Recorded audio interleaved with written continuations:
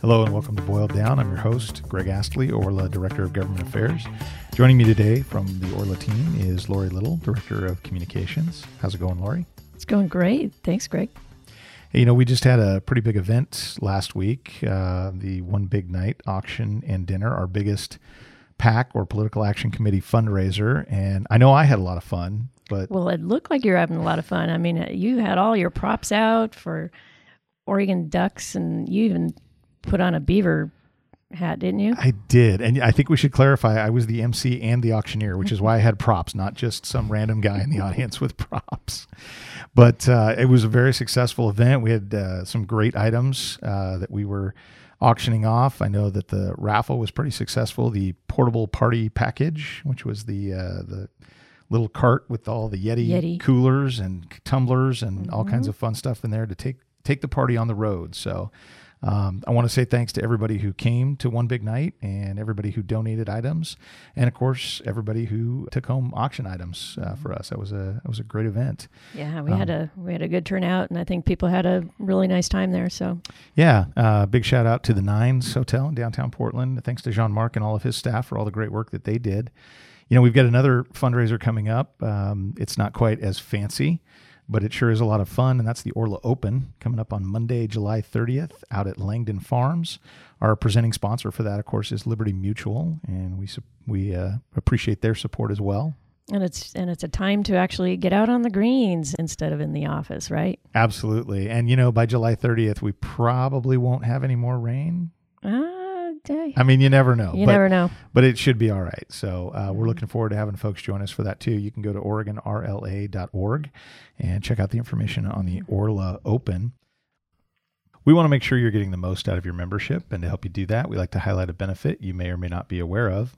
Did you know members get discounts on sex trafficking recognition and response training?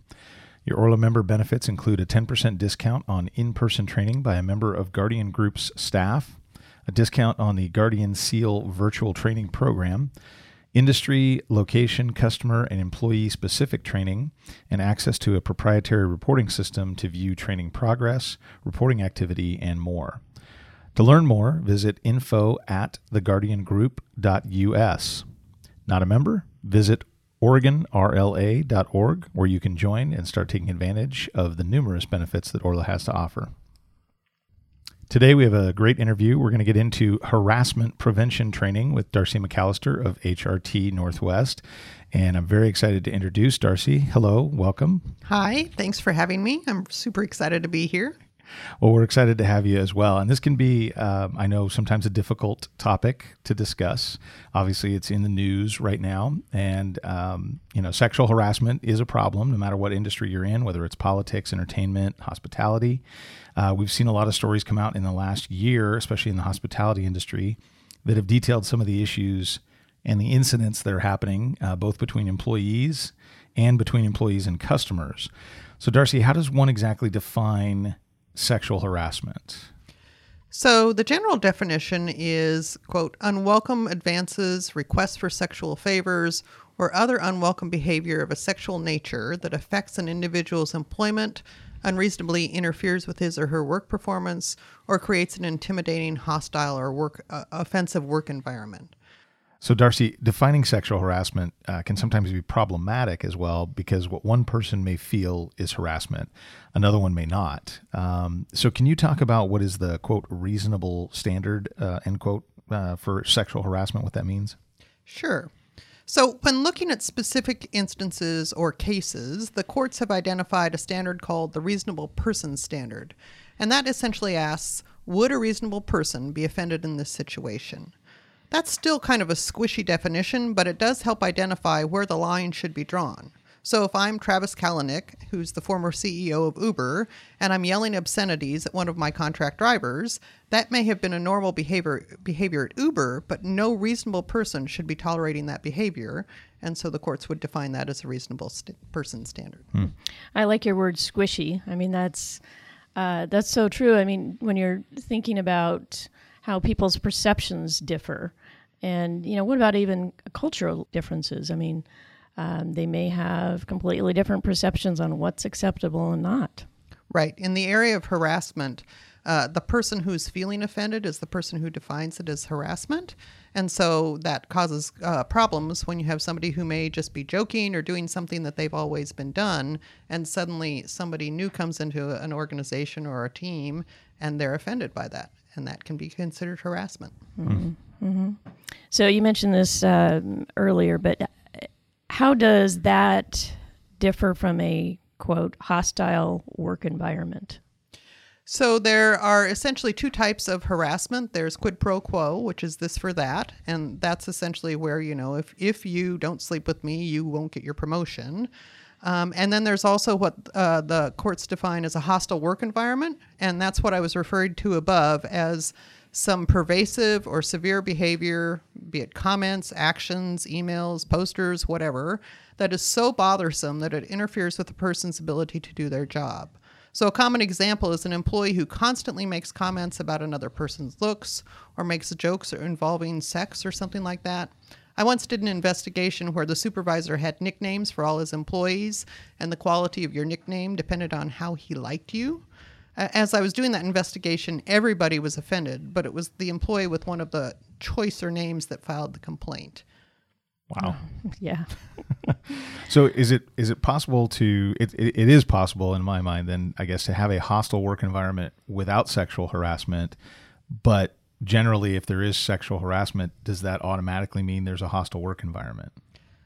No, because if you go through quid pro quo, which is this for that, it's egregious. So it's, hey, if you do not sleep with me, I'm not going to give you that promotion. Mm-hmm. That's not a hostile work environment if it only happens once, but it's still sexual harassment. Okay. Clear as mud, right?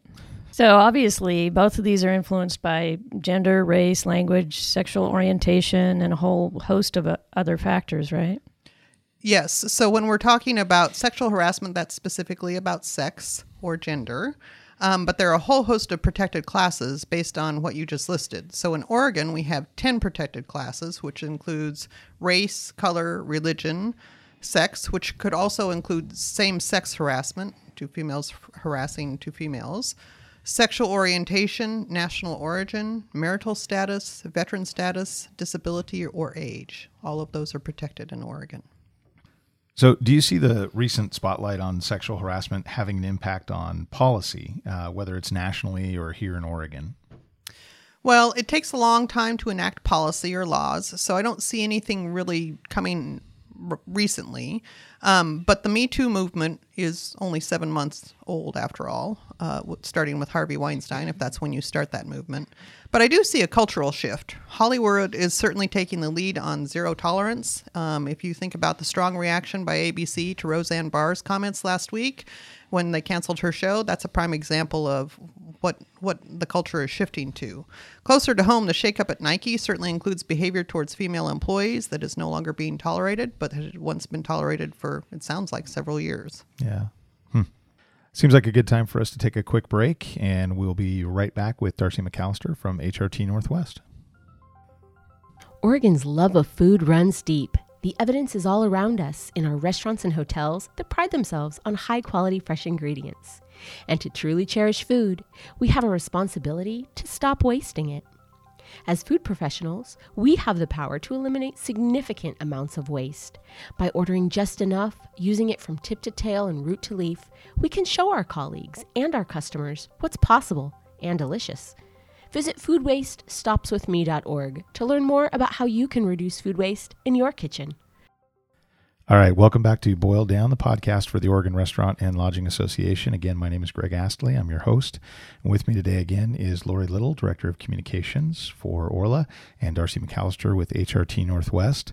We're talking about sexual harassment. And for our listeners out there, Darcy, I'm sure one of the things they're going to want to know most about is how do they go about preventing this kind of harassment? What can employers do to protect themselves? What steps can they take? Yeah, essentially it all boils down to creating a respectful work environment and not tolerating behaviors that are disrespectful to your coworkers. But there are specific steps that employers can take to protect themselves. First of all, they should have a policy that defines harassment and sexual harassment, that outlines that harassment is not tolerated, that describes how to report issues, that outlines what will happen if a report is made, and prohibits retaliation. Essentially, these usually come in the employee's handbook, but they should include all those components, and then the employer needs to enforce the policy. Secondly, it's a really good idea to have multiple reporting avenues. So it shouldn't be just that if you're uncomfortable, you have to report it to your supervisor, because if the supervisor is the one who's making you feel uncomfortable, you don't want to do that. Sure. A lot of times I run into places where women who just wanted to report it to another woman because they didn't think that a man would listen to them. So you need to have multiple reporting avenues. And remember, the idea is that you want them to report it internally, so you as the employer can correct the issue before they take it to some place like, the EEOC or BOLI or something like that. Sure. Thirdly, once you have your policy and your reporting avenues, you need to communicate all of the above to the employees. And you should do this via discussions with them or training, document that you've done that, and include examples of unacceptable behavior. You should also train managers on how to appropriately respond to unacceptable behavior or how to respond when they receive a complaint. So I was reading up a little bit on Mario Batali and that situation in preparation for this podcast. Yeah. And when one of the complainants took it to her restaurant manager, he said, "Oh, that's just Mario. Don't worry about it." And that is not the way to have a supervisor respond to that. Sure. Yeah. So if I'm a supervisor or an employer, when you receive the complaint, you really should listen, take it seriously, and investigate. And then one of the things that I run into often is that employers do all of this, companies, organizations, but they never tell the person what happened. And so the person goes away thinking that they weren't listened to. So it's really important to close the loop once you've looked into it, get back to the person who complained and tell them what happened so they know that you did something about it. Okay. And I want to jump back just real quick. One of the things you mentioned was communicating all of that to the employees via either discussions, meetings, whatever it might be, or some sort of training. How often does that training have to take place? Is there a rule or a law about how often you need to conduct those kinds of trainings, or is it just really up to the individual establishment? Well, it's recommended to do it annually, but there's no law in Oregon. In California, supervisors are required to be trained for 2 hours every year, which is, I believe, a little bit overkill because you can only explain this so many different ways to make it interesting. But generally, they recommend that you do it at least annually so that you are catching new employees, that you're reminding employees, and that employees know that you take it really seriously and you want to remind them what the policy is. Great. And I think not just training annually, but reviewing all your policies is a good practice as well. It is. Things are changing so much on the legal landscape and in all of these areas that it's a really good idea to at least look at your policies annually and make sure that they're not out of date. Mm-hmm. Yeah, I'm interested. So what happens when you do an investigation? So when an investigation happens, so the first thing that employers should know is that if you receive a complaint, you should act on it as soon as possible. And that does not mean like, hey, I'll get to it in 2 weeks when I get back from my vacation. Because one of the things that if there is going to be a legal action on this, the courts are going to say, well, how long did you take to respond to that? So you want to follow up as immediately as possible. What you should do is you need to talk to the person who's complaining, take detailed notes on what it is that they're complaining about, what behaviors they're uncomfortable with. I always encourage people to ask, what do you want to see happen? Because very rarely is it, hey, I want to see them fired. It's, I just want it to stop. Yeah. And that's a really good way of identifying what it is that you're going to need to do to make it right. Then you need to pull in the person who's being accused, get their side of the story. You need to talk to anybody who might have witnessed it, because there's always multiple sides to a story. So it's good to have witnesses if you can before you make a conclusion. And as you're doing this, it's important to reiterate to everybody not to talk about it, because what you need to find out is what really happened, not what the grapevine is suddenly saying. Mm-hmm. Good things to know. So I know employers can't retaliate against someone who makes a claim of harassment, but what about someone who knowingly makes a false claim? Well, that's a good point to bring up, Lori. We haven't talked about retaliation. So the law specifically prohibits any kind of retaliation for somebody who participates in an investigation or makes a complaint.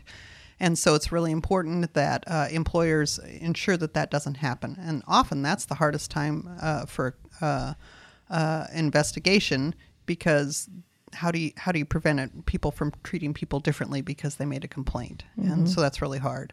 But in the instance where you've done your investigation and it turns out, I once did an investigation like this, it turned out that they had been dating each other, they broke up, the woman was just really trying to get the guy into trouble, and it was a completely false complaint. And in that case, it was the organization took steps against the person who made the complaint because she was lying, and they had a policy that you have to be honest on the job, and so they took disciplinary steps because she lied about it. But back to your retaliation, because I know you just said it's maybe hard to treat someone differently after this kind of a thing comes out. Is there a standard for what retaliation looks like, or what form it might take? And just as an example, I guess. You may have to change someone's schedule because of customer needs, or somebody else, one of the other employees has a need to change the schedule. But it may be the person whose schedule you're changing is the person who made the complaint. Is there any kind of a standard that says that these are the things you can or cannot do, or that would be retaliation, I guess? Well, if that specific situation came up with me, I would be advising the organization to try as much as possible not to change the working conditions of the person who made the complaint, because that might be perceived as retaliation. Sure. So I would talk to the person and say, hey, we need to make this need to make this change. Are you okay with this? And if they say no, then I'd go back to the drawing board. Okay. Because it's really important that you do not want to appear to retaliate against somebody. So trying to establish that there has been no penalizing the person is really probably the best solution there.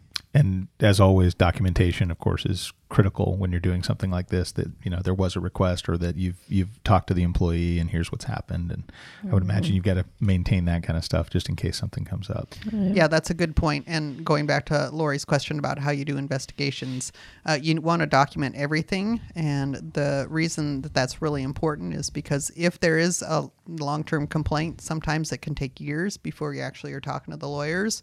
And I don't know about you, but I can barely remember what I had for dinner last night. So remembering who said what, if I haven't written it down 2 years ago, is really impossible. Yeah, I had cold pizza, by the way. I just want to throw that out there. So. Nice. Now, we've been talking a lot about employees and harassment, but what about when an owner or an employer is accused? So this is a really hard one because, like I said before, you really want to have multiple steps for reporting.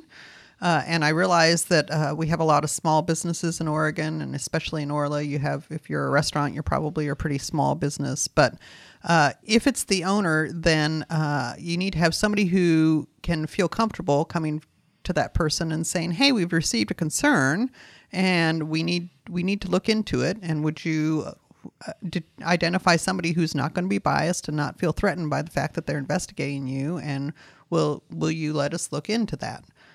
Because once again, even though it would be a really uncomfortable situation for an owner or a manager, you want to be able to resolve this in-house and not have BOLI or the EOC come in and help you resolve it. Yeah, I was going to say, because the options there, of course, are if you can't report it to somebody who's in the organization, then your next obvious step has to be to go outside and speak to someone else, like an attorney or BOLI, as you mentioned. Exactly. Well, and I would imagine that some people maybe just don't report it because of, feeling uncomfortable or threatened as to what might happen.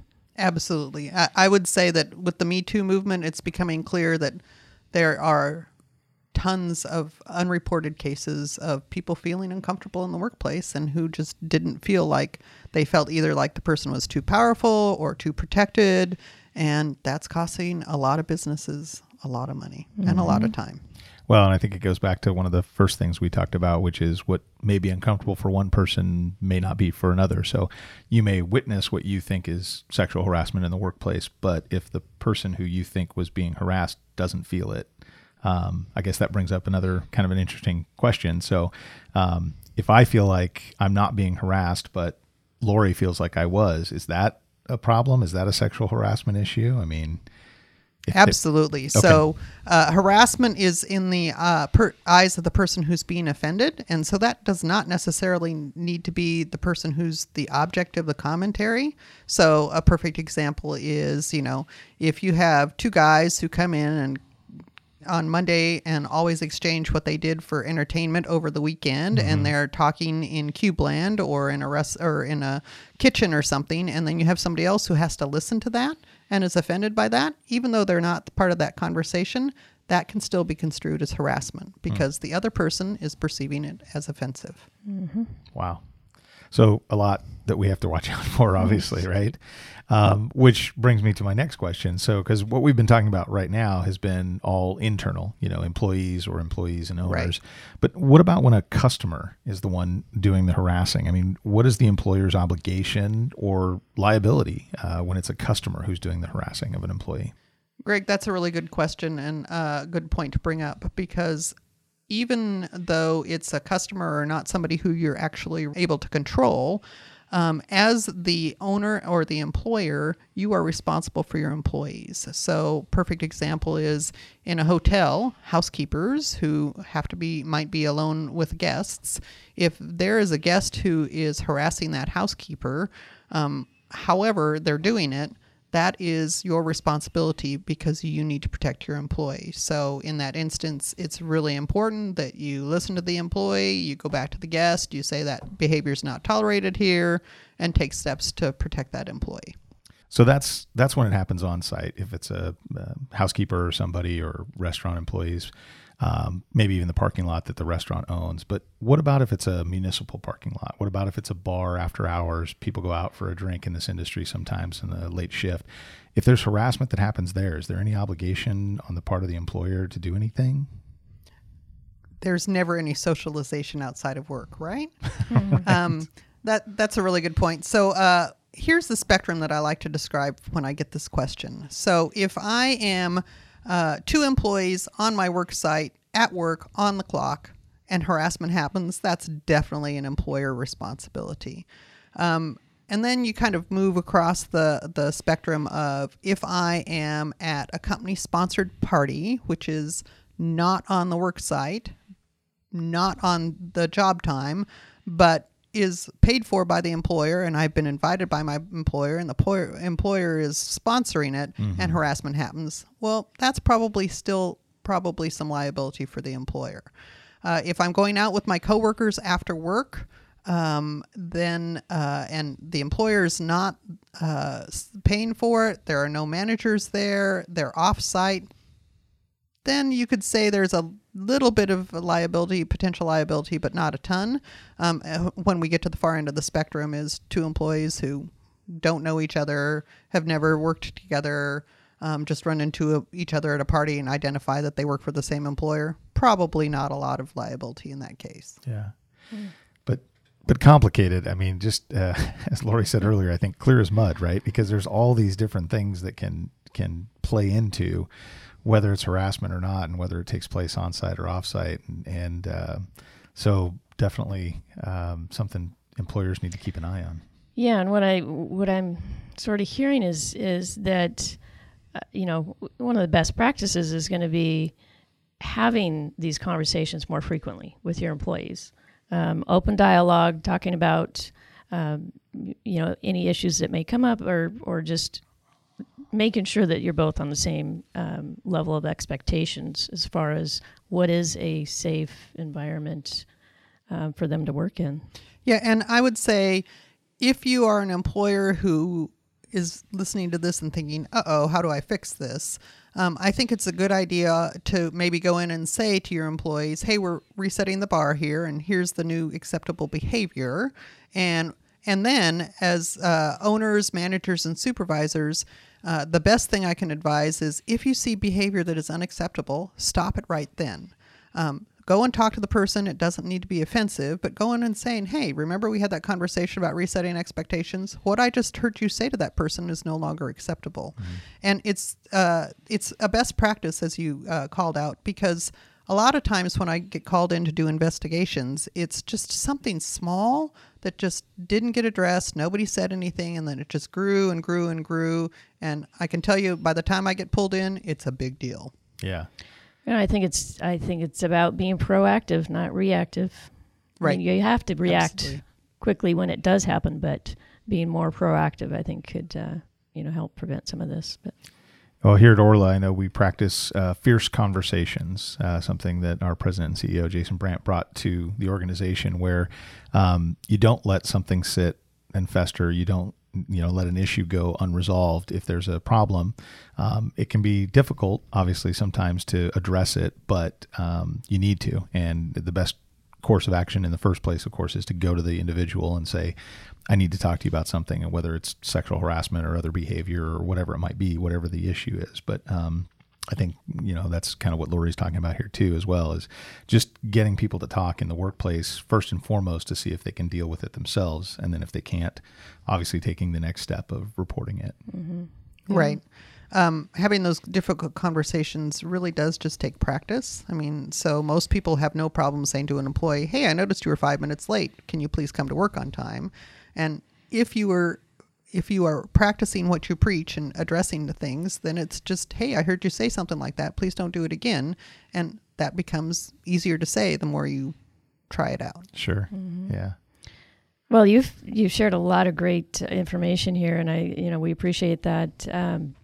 What resources are out there for owners and operators who may not have their own HR department or, attorneys on retainer? Where can they go? There's obviously me. So I do HR consulting, and people can reach out to me. My website is www.hrtnorthwest.com, or you can simply email me at darcy@hrtnorthwest.com. But there are other really good resources out there. Both the EEOC and BOLI have pretty good FAQ sites on this topic, because it's a big topic. The Society for Human Resource Management has a lot of materials available. Some of it is for members only, but some of it is for anybody who can pull it up. So both of those, or all of those sites, and then there's tons of stuff in the news right at the moment. If you probably just pull up, how do I prevent sexual harassment, you can probably get some good tips. I bet. Fantastic. Well, Darcy, thank you so much for joining us today. Again, I know this is kind of a difficult topic sometimes to talk about, but obviously a very important one. We want to make sure that employees are safe and employers are doing the right thing, and that they're safe as well. Any last comments, anything you want to chime in on? Not that I can think of, but thanks for having me today. I really appreciated the chance to talk with you and talk about this topic, because while you keep saying it's a difficult topic, it's something that I deal with a lot. And I think the more that you're transparent about it, the better it is for everybody. That's great advice. Absolutely. Well, we're going to take another quick break, and then we'll come back with the Advocacy Watch.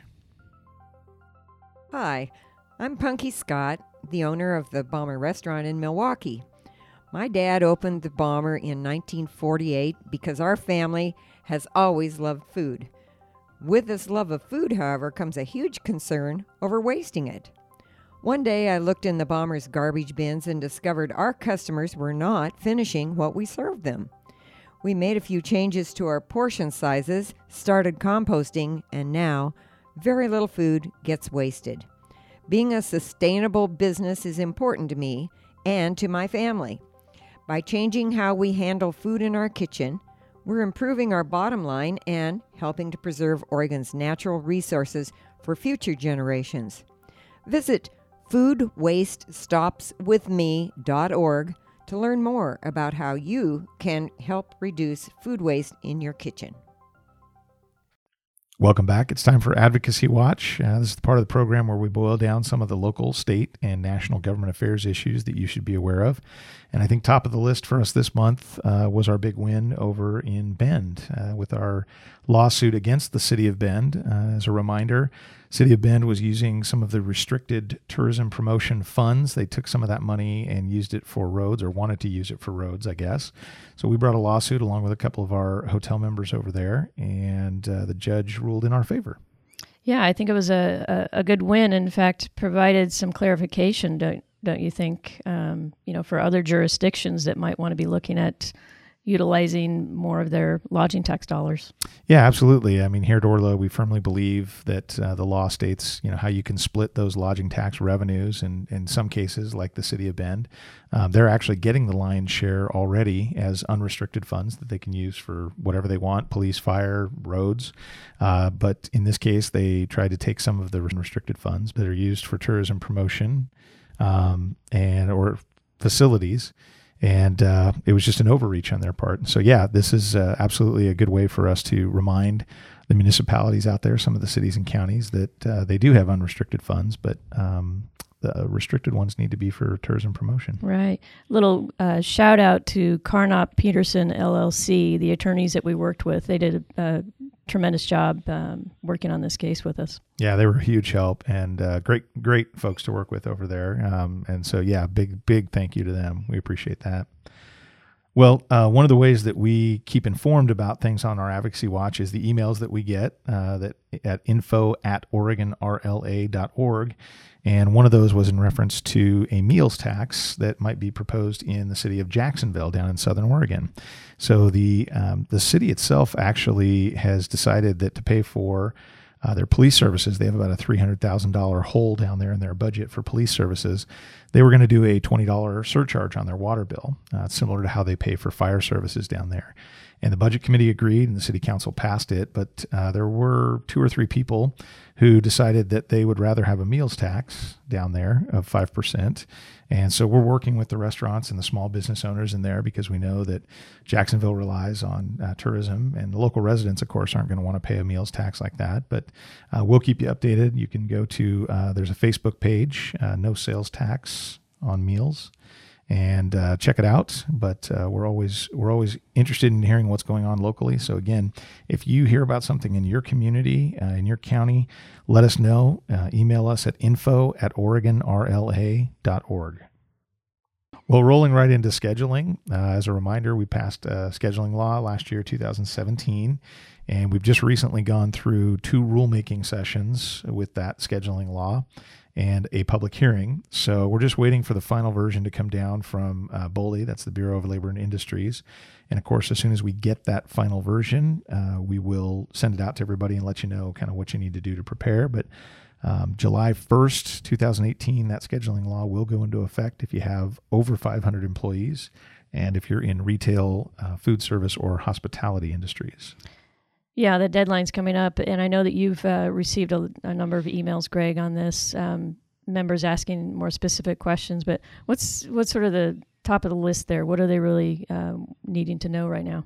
I think most of the questions, Lori, are around kind of the potential what-if situations. It's examples that I'm getting from people about, well, if I do this and I do that, am I still going to pay the predictability pay, or is it, do I have to pay 2 hours because of this? And so there's just some clarification, I think, that's still happening around some of the rules. And so unfortunately, I can answer those questions only to the best of my ability based on what we're currently seeing from BOLI. Whether it changes one more time in the final version, we'll have yet to see. But again, we will put that out there and let you know what the changes were, but from the original law. Yeah, there just still are a number of questions there. So in the meantime, though, just again, if people do have questions, they can email you directly.